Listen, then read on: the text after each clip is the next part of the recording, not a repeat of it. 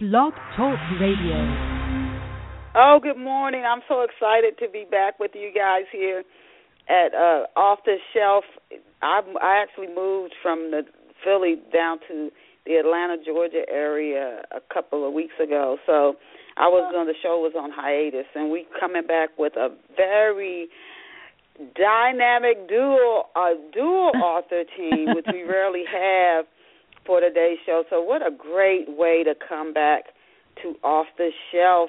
I just want to welcome you guys to the show and wish you a happy, blessed Thanksgiving, because by the next Saturday show, Thanksgiving will be over, being that it's Thursday. So I hope that you all enjoy spending wonderful time with family and friends, and don't overeat and overspend if you do go out shopping for Black Friday. But I wish you just a wonderful holiday. For those, we have listeners who've been with us well over a decade, and I truly thank you. But to those who are tuning in for the first time, and to our loyal listeners, I thank you for hanging in there while the show was on hiatus. So I really appreciate that, and listening to the shows in the archive. But to those who might be coming over for the first time, I want to introduce myself, because I listen to online radio, and sometimes I wonder who is talking.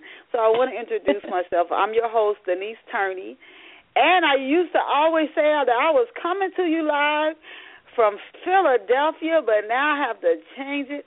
I am coming to you live, and it is so gorgeous today, from Atlanta, Georgia. I'm actually right outside of Atlanta, and so I'm back south, and I'm absolutely loving it, closer to my family, and excited about spending this Thanksgiving with them. I wish you and your loved ones, your colleagues, your family, your friends, happy holidays, and thank you for your support. And now, as the holidays, they're right up on us, I've got to get started. If you're looking for a great gift for yourself or your loved ones, pick up a copy of my latest book, Love Pour Over Me. It is a great gift for book lovers everywhere. You're really going to enjoy it. I tell people, if you like mystery and romance, and if you really value relationships, you will love Pour Over Me. You'll learn a lot about yourself as you delve into what happens to the characters, and it will pull a lot of emotion out of you. There are high chase scenes and loads of entertainment that keep you hanging on as you explore and go through the changes that the characters, Raymond and Brenda and the other characters, go through, and as that even helps you to change. So please go get a copy of Love Pour Over Me. It's an ebook and in print. You can get it online or offline anywhere, any bookstore, any library, or Walmart, Barnes & Noble, Amazon.com, you name it. If you don't see it on the shelf, just ask the clerk for it. Just say you want to get a copy of Love Pour Over Me by Denise Turney, and they can easily get you a copy because it's carried by the largest book distributors in the world. And now let us go and meet our very special off-the-shelf guests. And our special guests today are Gracie Hill and Patricia Haley Glass. Both have been on Off the Shelf before. But this is the first time to our listeners that Gracie and Patricia have been on the show together at the same time. Now, to give you a little backstory on them, Gracie is an Arkansas native. She's also a member of the Chicago Writers Association, and she's enjoying that snow that they got this weekend. And she's the author, she's authored or co-authored several books, including Relentless, Sorrows of the Heart, The Kitchen Beautician, love that title, and Saved, Sanctified, and Keeping My Secret, and Where the Brothers At. You can learn more about Gracie Hill and her books by visiting her online at graciehill.com, and it's spelled GRACIEHILL.com. So that's one word, graciehill.com. And our other guest, special guest today, is an Illinois native. Patricia is a national best-selling author. She earned an MBA from the University of Chicago, and some of her novels include Unforgiving, Relentless, Nobody's Perfect, No Regrets. She's a writer, you can see her and Gracie. Blind Faith, Blessed Assurance, Still Waters, Let Sleeping Dogs Lie, The Midnight Clear, Broken, Destined, and Humbled. Her book, Chosen, was nominated Best Christian Fiction of 2009, and No Regrets is an Essence Magazine bestseller. Blind Faith won the 2003 Romance and Color Award, BET New Spirit Book of the Year Award. And you can learn more about Patricia and her books by visiting her website at patriciahaley.com. They kept it easy. And that's spelled PatriciaHaley.com. Again, that's GracieHill.com and PatriciaHaley.com.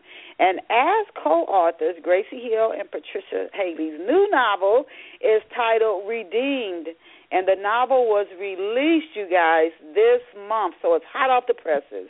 And we'll talk about Redeemed and their other books during today's show. We want to welcome Gracie and Patricia. Thanks, Denise, for having us. It's so good to have you. Morning, it's an honor to be with you. Two authors on the show, so it's exciting. I want to ask both of you, and I'll start with Patricia and then Gracie. I'm going to switch back and forth who goes first. But what attracted you to novel writing? I want to ask both of you, starting with Patricia. I can say I wasn't even attracted. I just fell into it. I like you said in the intro, which you graciously did for us, I got my MBA in finance and marketing and my undergrad in engineering. So I really have been on the business side. I mean, that's my thing. That's what I do, my day job, so to speak. So back in like the mid-'90s or late '90s when I just sat down and really just started writing. I mean, I was on a project where I was working like 60 hours a week as a project manager, and I was just looking for something to do. And so I just really just started writing. Nobody's perfect. I didn't even know it was a book. So it wasn't like, I'm not one of those people who say, I always want to be a writer when I grow up. It was the farthest thing from my mind. I'm the technical person. So I just started writing. And then as I grew, what it did, though, my writing allowed me to really grow in my faith with God, because writing is just something, you're just, by faith, you're doing it, that you can get the book done, that you're reaching the people that God wants, to be reached, that they'll get something out of it, that they'll be encouraged. So for me, as I went on, it allowed me to understand my purpose in life, which is to be an encourager, and writing is just one of the tools that God's given me to fulfill my purpose. So I really do it to the glory of God, but it's not I won't say a pastime, it's my ministry.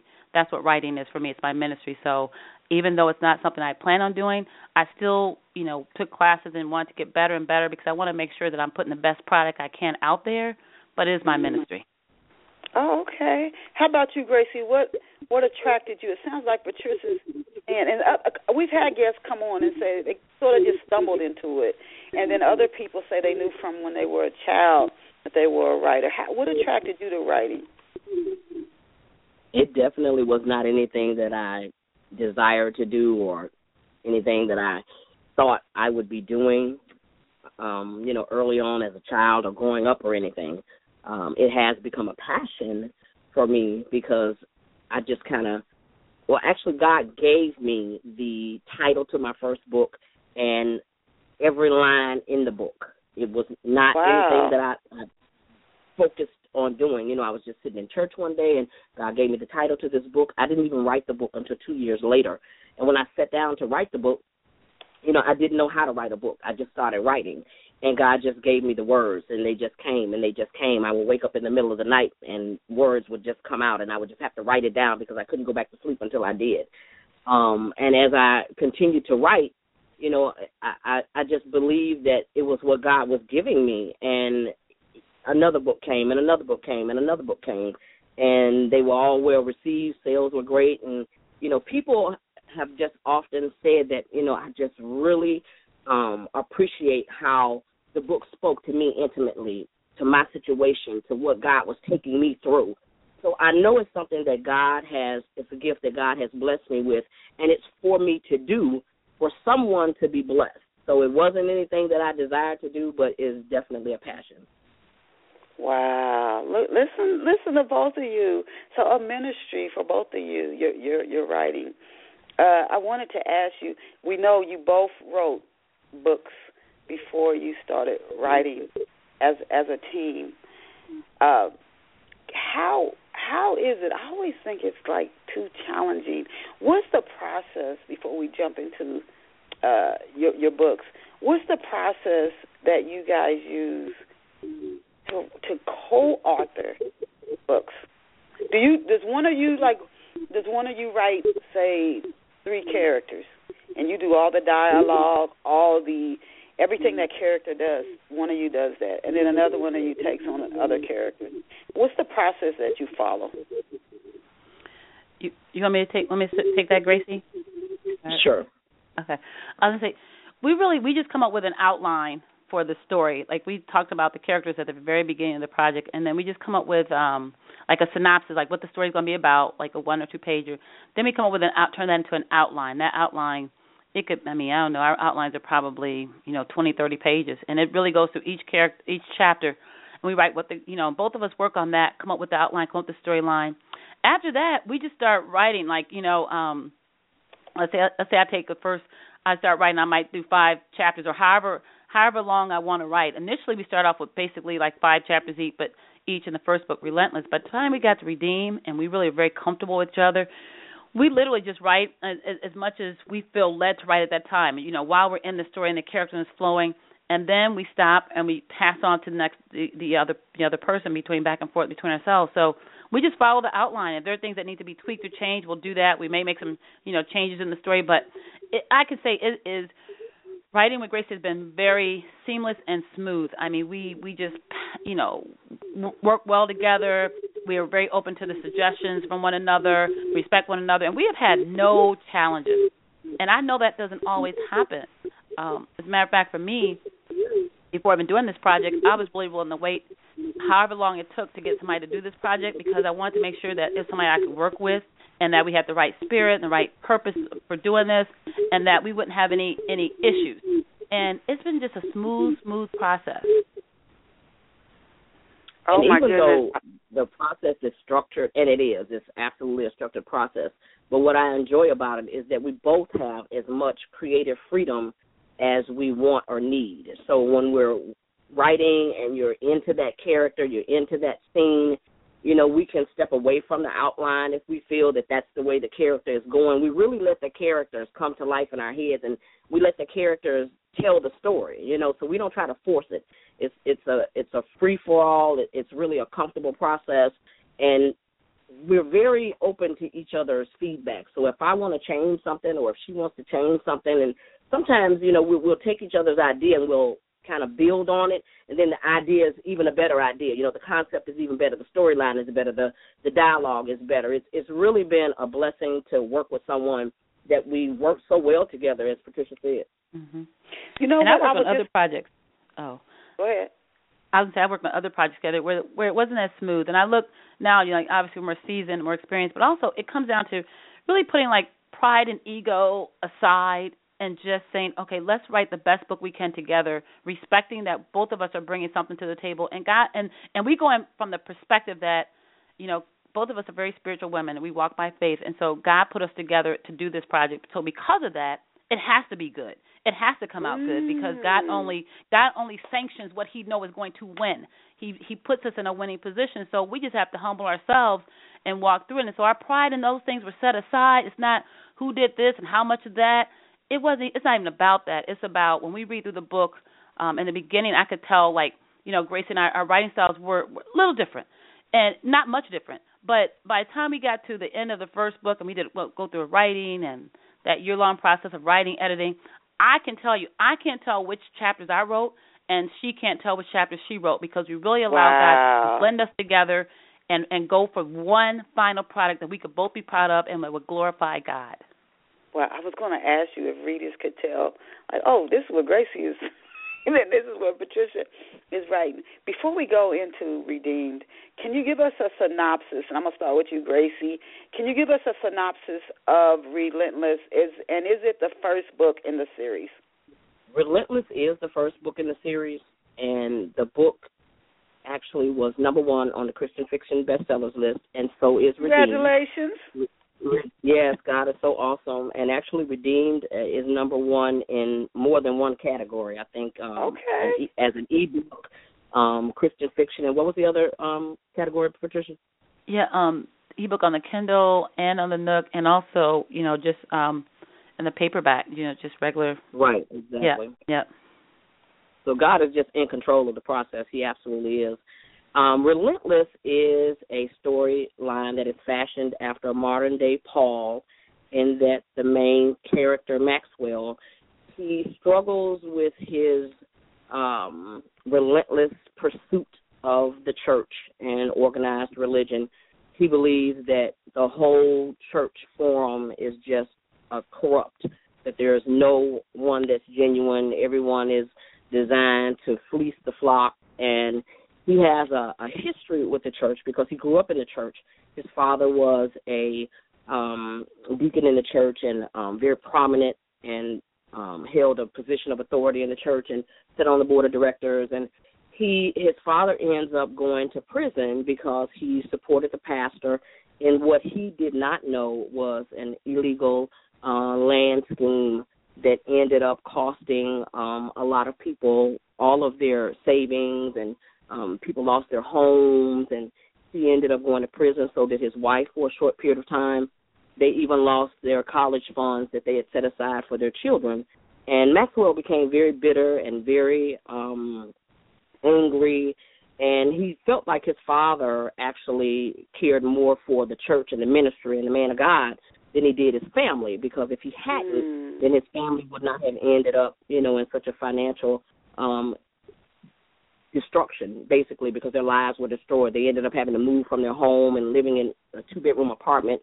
Maxwell ends up leaving home and going away to college and just totally ostracizing himself from his family because he feels like, that's not life for me anymore. My dad didn't love us enough to take care of us.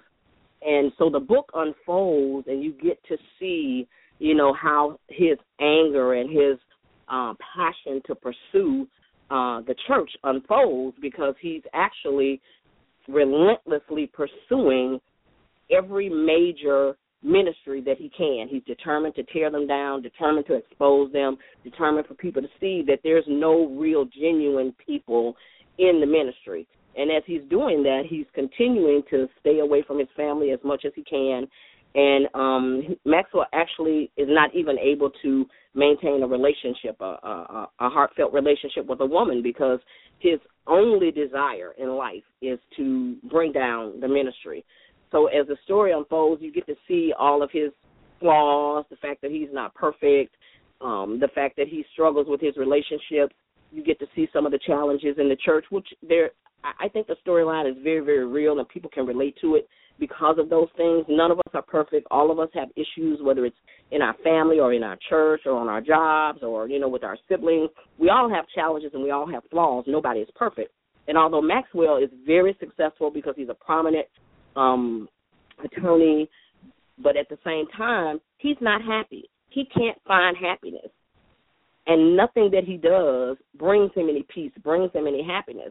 There's one person in the storyline that he really has a heart for, that he really loves.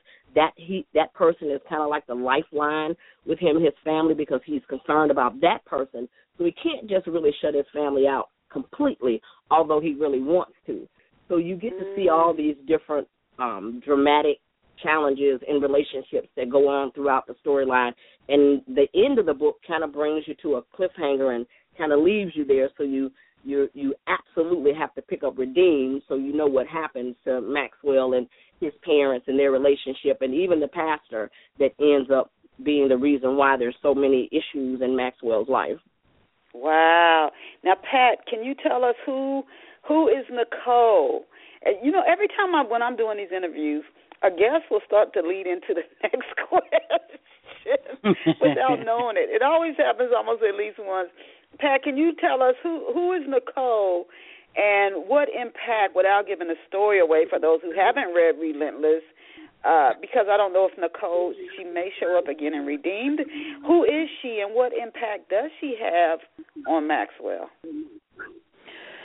Well, Nicole is somebody who, you threw me off for a minute because people, I'm so not unaccustomed to people calling me Pat, except when I'm at, like, around the family, the kid cousins, my kid cousins. Oh, okay. No, it's cool. Nicole is somebody who is, her and Maxwell, and then Gracie alluded to a little bit, they have been fine in this kind of, what do you call it, arm's length relationship for a long time. She's busy, she's moving up the corporate ladder, and he's doing his thing. He's totally focused. He's made it clear to her that, look, I don't mind, the companionship is cool, but, I can't commit to you any more to you than just, a little bit of time here and there, because my whole focus is fulfilling my mission, which is to bring down these churches and these ministers. So she's cool with that until she has, in Relentless, she has this near-death experience. She's in a near fatal accident, and so she starts to look at things differently and starts to realize that life is passing her by. She has all these promotions, she's making partner, but she doesn't have like children, she doesn't have a husband, she doesn't have any stability, so she wants to change things. Well, Maxwell is not interested in change. He's like, look, I told you from the beginning what I'm about, and so she decides that she's going to pull away and do something different, and he's really surprised at it, but because he struggles with relationships, period, with his family and others, that he's like, you know what, fine, I got to let it go. And he wants it, and Relentless, you see that he's trying to act like it's okay, but he really does miss even that little bit of companionship. At least there was somebody who cared about him.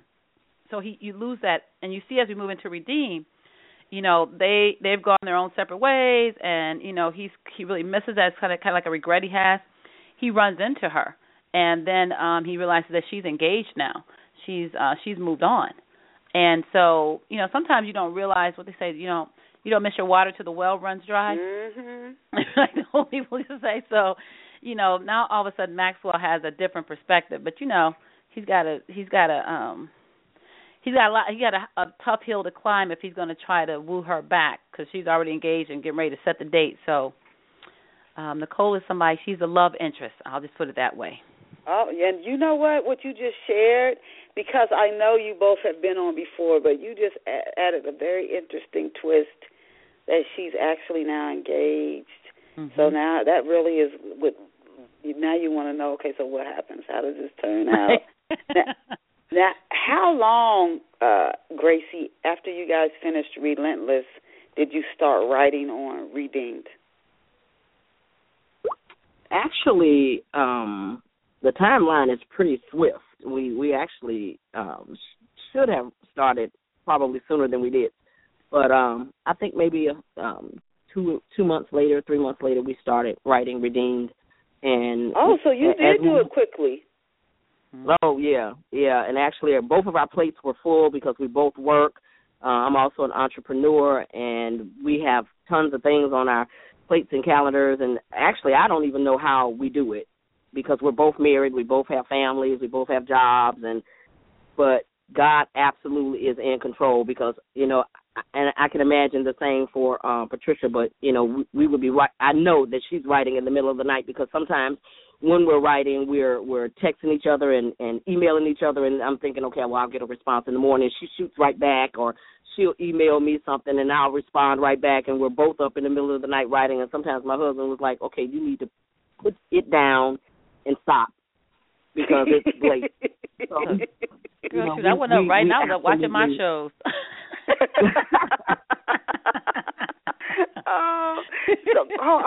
So you guys don't fool around. You only waited 2 months. Patricia, because now you've whet our appetites with Nicole. Are Maxwell and Nicole, are they seeing each other at the start of Redeem? I don't want to get a story away. This is the thing with interviews. You don't want to keep people hanging. And if they aren't, what's going on with them at the start of Redeemed? Okay, right. And really, like, the start of Redeemed is the end of Relentless. So I could talk about Relentless without really giving away what's in Redeemed, right? Technically. So at the onset of Redeemed, they're not seeing each other. She's moved on. You don't even hear about her in the early parts of the book, except for when Maxwell is reflecting. He's made some decisions, even with the whole, this deacon that's ended up in prison and the minister, and, he's starting to second-guess himself based on some feedback he's got from other people and some other evidence, he's starting to second-guess himself. So he's questioning several things in his life, and one is his willingness to let Nicole go so easily. And so he's thinking about that. Every now and then you'll hear in the early part of the book, you hear about her. So when she pops up, they have a random meeting. And I'll just say that. I'll say, he's a lawyer, so it wouldn't be surprising or shocking if I told somebody that he ran into her at the courthouse. They ran into one other than the courthouse. And then he starts to really think about it. And it comes at a time when she could use a friend and he could use a friend. So it's one of those kind of things, yeah. Okay, he's an attorney. What does she do? She works in the corporate arena. She is a consultant, and she is going for partner at one of the consulting firms. So she's young, but she's very vibrant in her profession, and she's already been promoted umpteen times, and she's just like the star child in the firm. Before we go on into, I want to ask Gracie some questions about Maxwell's law firm. Can you tell us, for those who didn't read Relentless, how did Nicole, so Nicole's in the corporate environment, Maxwell's an attorney, how did they meet? That'd be very interesting. They actually met fighting over a parking space. Oh. So they actually pulled up in the backstory of the book. They pulled up at the same time in a parking space, and so they were, the conflict was over the parking space. And he realized then, that she was intelligent, she was attractive, she was articulate, she was strong-headed, and, she wasn't a pushover. She was someone that he felt, right off the top, she was his equal, so to speak, and she was someone that, he felt that he could be interested in. Fighting over a parking spot. And Denise, what's interesting? I'm saying, as our writing evolves, the more books you write, the better you get. It's like writing, cooking. The better more you make that sweet potato pie, the better you get. But when you have details like that, like you can give the backstory, put little pieces, nuggets in a book, and you can give people. You have to think about all the pieces, all the components, so that, and put it in there. So when the reader reads it, you've given them the full story. You don't want your reader to leave with questions or with confusion. And that's when you've done that, you've hooked them. You make them feel like they're really, like they know these people, like these people really exist somewhere. They I've gotten emails in the past like, I know you know this guy. Who are some of my past characters? I had a friend who said, I'm single. How come you haven't introduced me to this guy? Come on now. I'm like, my goodness. Ain't not real. How are things, Gracie, how are things at the law firm? And I'm looking more at the start of Redeemed when it's kicking off. How are things at Maxwell's law firm? Maxwell's firm is very successful. He has more than enough clients. He's turning down clients. He has a work environment that he is very much in control of. One of the characters in the story that really speaks to some of the conflict and some of the intrigue in the storyline is his assistant that used to work for him. She's no longer with him. She actually quit based on a huge blow-up in conflict that he and this woman had in the storyline of Relentless. Her uncle is actually the deacon who ends up going to prison, and is some of the conflict in Redeemed as well. But she was his assistant. She was very effective and did a great job. He's had a very hard time finding someone who works as well as she did, and someone who knows him as well, someone who can really, think out of the box and really know what he wants before he asks for it. So he's really struggled with that. So his assistant that he has working in his office now doesn't do quite as good of a job, so he's really challenged with this person, so they end up having some conflicts. And his private investigator is someone who is somewhat of a friend, but at the same time, he's his professional colleague, and he has some conflict in the storyline as well, because he, in the office with Maxwell, they do a lot of bantering back and forth, because this investigator even in Relentless, struggled with whether the deacon and the bishop were even guilty of the charges that they were trying to bring against them, the case that Maxwell was trying to build. So as Maxwell, he spends a lot of time in his office, actually more time at work than he does at home. And he really makes the people that he works around almost feel uncomfortable because he's so demanding and he's so efficient, and he wants everyone to be, almost perfect. And him and his assistant, they have this conflict because he's telling him, hey, I'm not perfect. I'm not the assistant that worked for you before, and it's unfair of you, to hold me up to her light, but I'm doing the very best job that I can. And you must have thought that I was, able to do the job because you hired me and you told me that you were impressed with me. So he makes people feel uncomfortable because he's such a perfectionist, and he wants people around him that aren't really focused on God, people who don't mind working on Sundays, and those are the kind of people that he wants around him because that's who he is. That's his main focus. That's his commitment. It's work. Work has to be the priority, no matter what's going on in your life. If I need you to work 15 hours today, then that's what I need you to do. I think Gracie's in my head because she keeps leading into other questions. I want to ask you, Pat. So Maxwell's doing good. He has to actually turn away work. Is he still trying to bring down pastors at mega churches in Redeemed? Why or why not? And then also tell us, what are some of the predominant types of clients? Does he handle like medical malpractice? Does he work with very wealthy people with divorce settlements? What are the dominant type of cases that he takes on?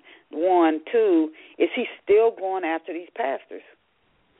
Well, actually, the only clients Maxwell takes are those that have had some type of infraction or something happens to them bad in the church.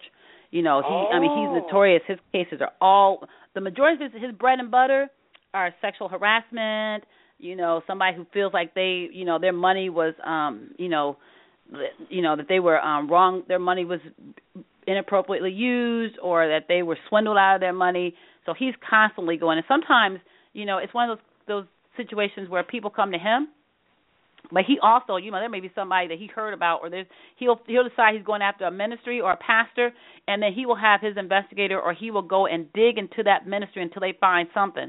And if you dig into anybody's past or situation long enough, you may find something. So he's constantly going after these ministers. That's his bread and butter is finding all those little things that you hear about in churches and the ministries and exposing them and basically taking them to court and trying to break them financially, because he's not worried so much. His focus is not sending them to prison. In the Relentless, that's not the norm. He doesn't go after them trying to get them sent to prison. He goes after their wallet, after their money, because remember, his whole thing started back when he was a kid, that his parents lost their money, and he feels like his whole life was changed and shattered because his parents, blindly followed this minister, and, he took their money, and they end up in prison and all that. So, yeah, he's always going after clients who may be willing, but some even aren't so much willing, but he will push them along. Like once he gets them in his net or on his hook, he going to reel them on in. Wow, he's really dealing with a lot of unforgiveness. Gracie, can you introduce our off-the-shelf listeners? This is why I think you're in my head, Gracie. Second time you've done it. Can you introduce off-the-shelf listeners to Garrett, who is Maxwell's private investigator? Tell us what he's like, what he and Maxwell's relationship is like. Sure. Garrett is someone that Maxwell has had a professional relationship with for several years. He has learned to have confidence in Garrett and uses him exclusively at this point because he is so good at what he does. Garrett, is he's very strong-willed himself. His business has become very successful as well. Not as much so as Maxwell, but he's definitely doing well. He does whatever Maxwell needs him to do pretty much. But he and Maxwell have had some conflicts because Garrett is, again, wondering, did this pastor really do what he ended up going to prison for? He never believed that the deacon was guilty of what he ended up going to prison for. He felt like he was just kind of caught up in the masses of what was going on because he was involved in the church, because he was on the board of directors, because he was, responsible for signing some legal documents and things. He just kind of got caught up, but he never believed that the deacon knew what was going on with, the illegal selling of prescription drugs in the ministry. He believed that this man came to Maxwell and told Maxwell what he felt like was going wrong in the ministry, that there were some things happening and there had to be something that was illegal going on, and he didn't want the church to be ruined because of what a couple of people might have been doing. So he wanted this addressed. So he trusted Maxwell, and he went to Maxwell. So Garrett felt like, well, if he was guilty, if he was responsible, he never would have brought this to light. And because of the information that the deacon shared with Maxwell, that cinched the case for Maxwell. So Garrett really struggled with that. And when Maxwell wanted Garrett to just kind of drive really hard on building the case against the next minister, Garrett, they really had a conflict about that. Garrett just flat-footedly said, you know what, there's some things that I'm going to do and some things that I'm not going to do. And I'm not going to cross that line because I'm not going to be responsible for sending someone to prison that I don't feel is guilty. We've got to be straightforward. This has to be done right. I'm going to stand on my integrity. So he and Maxwell kind of have some conflicts, and he actually makes Maxwell second-guess himself almost because he starts to wonder, too, well, you know what, did we do this right? Or, Maxwell even pulls out a whole box of evidence and depositions and some of the work that they had done on this case that ended up sending this deacon and this minister to prison. And he goes back over it. He pours himself back over it, wondering, did we actually do the right thing? So I think Garrett actually ends up kind of being the person that makes Maxwell question himself and kind of look at things from a different perspective. Okay. Well, thank you for letting. So they knew each other probably before Maxwell started the law firm, or their relationship, does it go back to, you said several years, does it go back to college? Does it go back before that, or just when Maxwell started to hire Just several years of them working together. Just several years of them working together. All right, Pat, how does Maxwell, what does he do? I mean, Patricia, what does Maxwell do to cross Mrs. Burton? What does he do to get on her bad side? Mrs. Burton? Yes. Well, the wife of the deacon. Yes. Okay. Yeah. And now this is and redeem the I hesitated because I know the early part there's obviously something that happens to the deacon that that's not a very good thing actually. And so the wife, and she's angry. She's just angry because obviously Maxwell has changed her whole world. She blames him, and I won't say to the same degree, but the same anger and bitterness and resentment that he has now, created that, deposited that in somebody else, and now she's angry and bitter, and she wants him, she really wants him to suffer, and she wants him to, feel the brunt of what she's feeling because she has two sons that she has to now take care of because her husband's in prison. And she's not willing to just let it go as maybe some of the other people that he's wrong have. You know what? That brings up another question and a good point. He is so driven to, and there's something going back to his childhood. You would think he could just deal with it with that one church or that one pastor, but no, it's become like a virus. It's like everybody who even represents anything in the ministry now, he wants to attack. He's like blind with this relentless, this drive to just, not the person who really, and you know what, when you look at like what's going on in the news with terrorism or somebody goes in and shoots up a school or something, it's really generally probably one person they're upset with, and they just go on this mass. It's like this a mass attack. Like I got to take out any and everybody that even reminds me of this person. Which are there other people other than the deacon's wife who that Maxwell is just unforgiving. It's that hardness in him. It's a blind hardness that they take that on, and they're like, okay, you know what, Maxwell? Now I'm coming after you. Right. And isn't that what happens? Like, you know, you be around a person who just can't get past something, and when you're around them, it's like a weight. You know, you feel it. It's like they could be happy, and then somebody says something or does something, and it triggers that sensitive spot, and then they off on a tangent or whatever. And but isn't it true even in our life? Like, you hear people who they had a bad situation with like a church or with a pastor or somebody or whatever, and then the next thing you know, they putting down all churches. They don't want to give them any money because all the preachers taking the money and spending it on new this and new cars and that, and they turn against the entire church when it was really, probably an incident with just one person or one situation. Somebody could be in a relationship and it doesn't work out, and then they ban all women of that whatever that ethnic group is. They don't want to have nothing to do with any of those women, or a woman don't want to do with any of those kind of guys. And it's just, they make it so broad when really it's just that one little person that you need to deal with, or set that person aside or that situation. So in the book, who are they? Any people who are now coming after Maxwell? It sounds like he's staying on the offensive. He never has to go on the defense. And I would wonder why at none of these churches do people come together and say, we're going to form a group and we're going to go after him. That doesn't happen?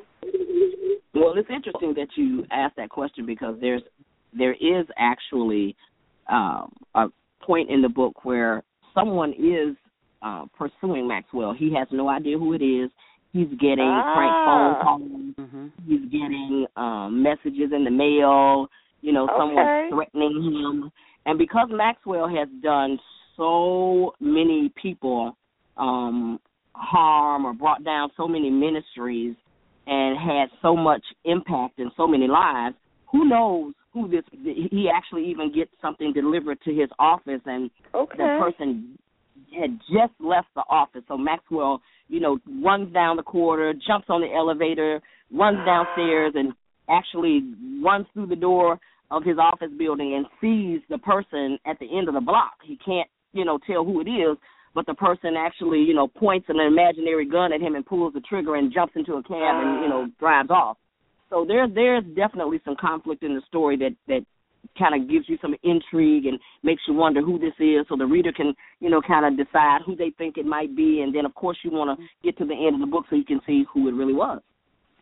Right, you can see those. Those gangster movies where there will be, somebody will kill somebody, and then, at the end of the movie, the main character gets killed, but then it'll be, the person's son or grandson who was a little kid at the time. Now they've grown up or whatever, and it's the last person you expect, but it's like another generation or two down that gets revenge. That's it's something along those lines. That it wouldn't be who you would suspect, not necessarily something he's definitely directly violated, but it could be a family member or somebody who's been impacted by what Maxwell has done. So when you start to add that many people, you have no idea. He has no idea who it could be, because he's messed up so many lives. So he does go on the offense and on the defense. And if we write, at some point we write a few more books in the series, one of the ones in our group would be this book called Revenge, and that's basically where he's completely on the defense. Yeah, and you when you look at, and then again looking at it as a something that impacts us in our everyday lives, a lot of times we look at a news story and we think that we're so detached from it, but we're not. And we can, in small ways, these things go on in our lives. We perceive somebody injured us, I'm going to get you.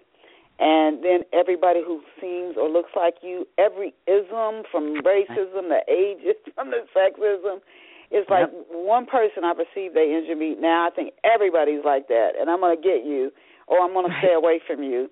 And then you don't realize how that's reshaping you. That's actually changing you. Like with Maxwell, now you're not becoming such a beautiful sight yourself, but you don't see that. You're so blinded. And don't you limit your world? Oh, I'm sorry. Yes. Yeah, because you're limited because you have, when you're carrying something against somebody for a long time. I don't know if you guys can relate to this, but you ever been in like a group? It would be family, it could be whatever, and certain people that have something that's not right between them. Everything's cool until they both enter the room together. And if you're cool with both of them, you're like, oh, now you got to figure out, how to position yourself. You know what I mean? How you can't be talking to them too much. You can't say this. You can't say that. And it's like all of a sudden the tension just drops down like a blanket on the room. Yeah, and that will probably happen on Thursday all around the world where people Yep, or in exactly. the country. And that will happen between relatives. So two relatives will walk in and they'll be like, oh, here we go. Does Maxwell finally learn, and you don't have to answer it like a definitive question, but does he learn or start to learn to forgive? I think in Redeemed, there's definitely several opportunities where Maxwell has to look at things differently, at some of the decisions that he's made, some of the things that he's done, and really scrutinize those things and really decide, did I make the right decision?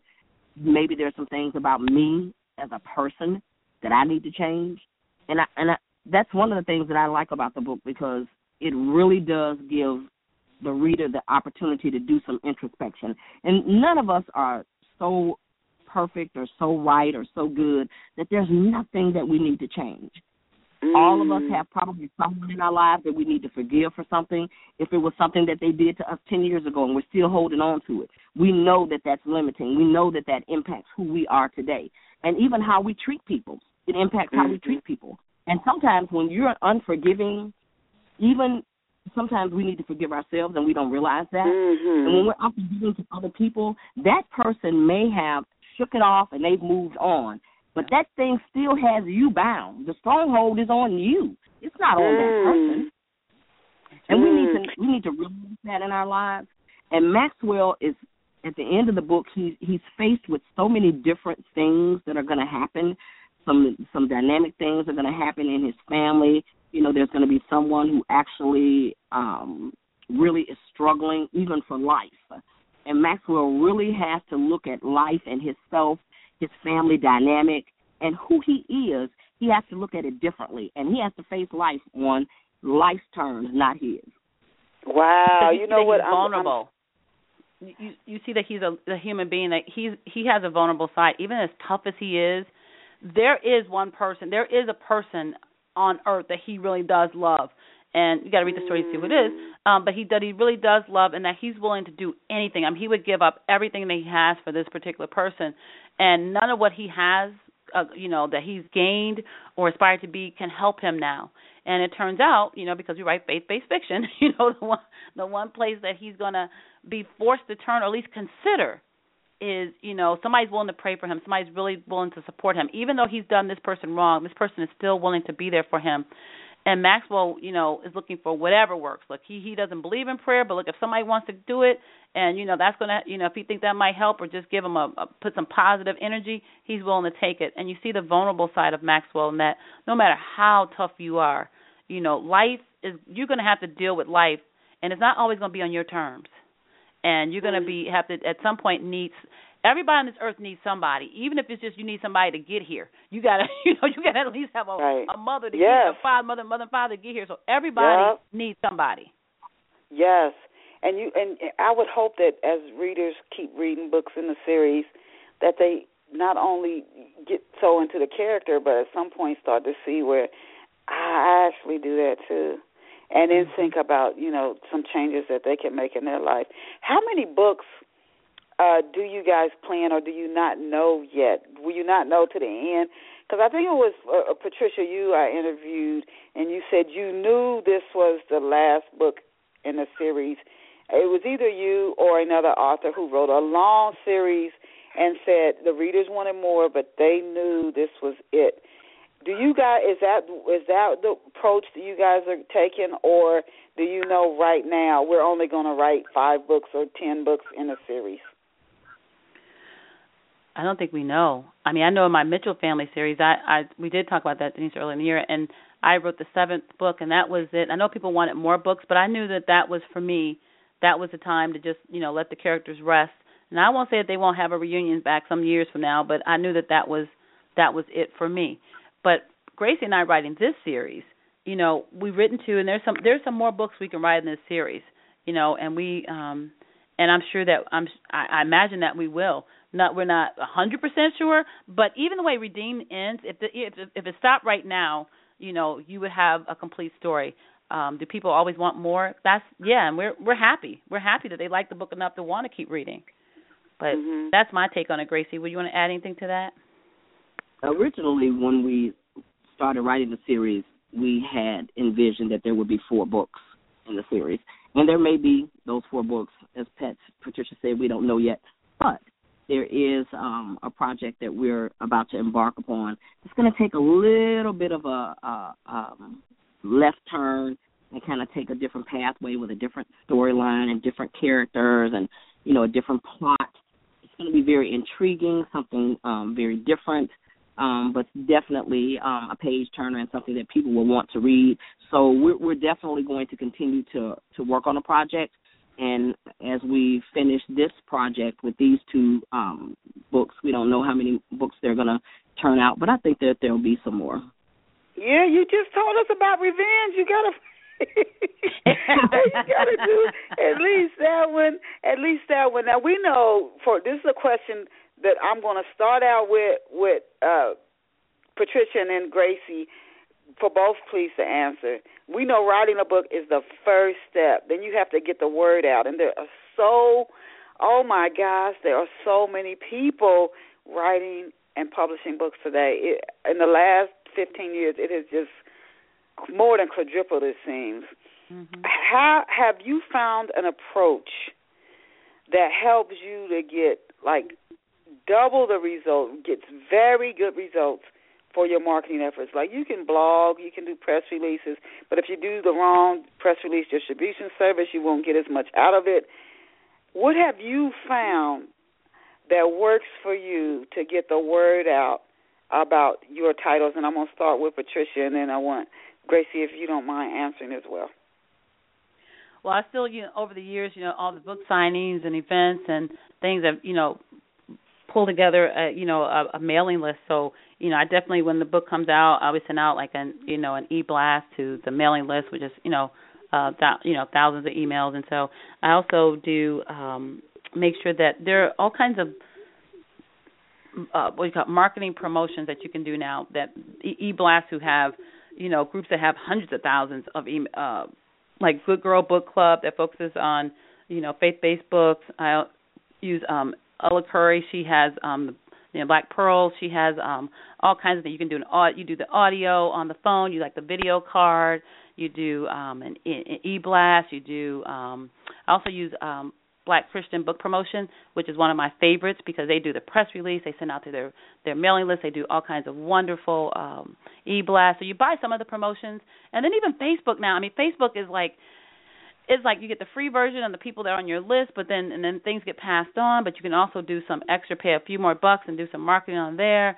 And it's just, now it's really one of those things where you don't even have to leave your home and do the kind of promotion and reach thousands and thousands of people like it used to be in the past. You had to do a lot more footwork and legwork. So it's with the internet now. I mean, it's so much easier to reach people. Mm-hmm. And once you build up a fan base, you those people, look, they're hounding you down. If they're not online, they're almost like knocking at your door saying, when's the next book? When's the book coming out? So you build up a rapport with people.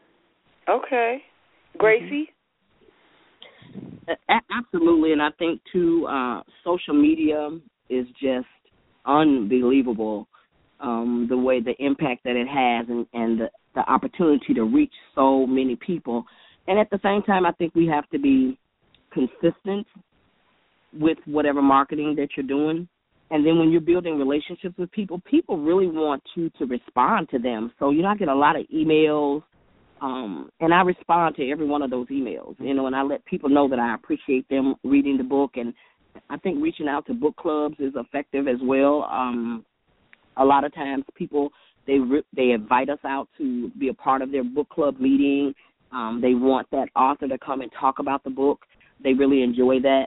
And I think just being consistent with whatever your marketing strategy is. And when we wrote the book, we actually sat down and did a marketing strategy for each book. So we were consistent to what we knew worked for us. And, we utilized those avenues. And we are trying to be as diligent as we can with doing something on a regular basis. I'm sure Patricia does as well. We're sending out emails on a consistent basis. We use Facebook and Twitter, all those things. And, of course, our individual websites as well, because I actually have a blog on my website, and people are responding there as well. So those tools are very effective. And when people know that you are going to respond back and that you're consistent and that you respect and appreciate your book, because as you said, there's just thousands and thousands and thousands of books that come out every year. And when people are faithful and loyal to you and they're buying every book in your series and they're responding and they want to know when's the next book coming out, we appreciate that, and we want people to know that we do appreciate that. And being on shows like yours, Denise, is that's key too. That's the whole Blog Talk Radio is like a whole venue.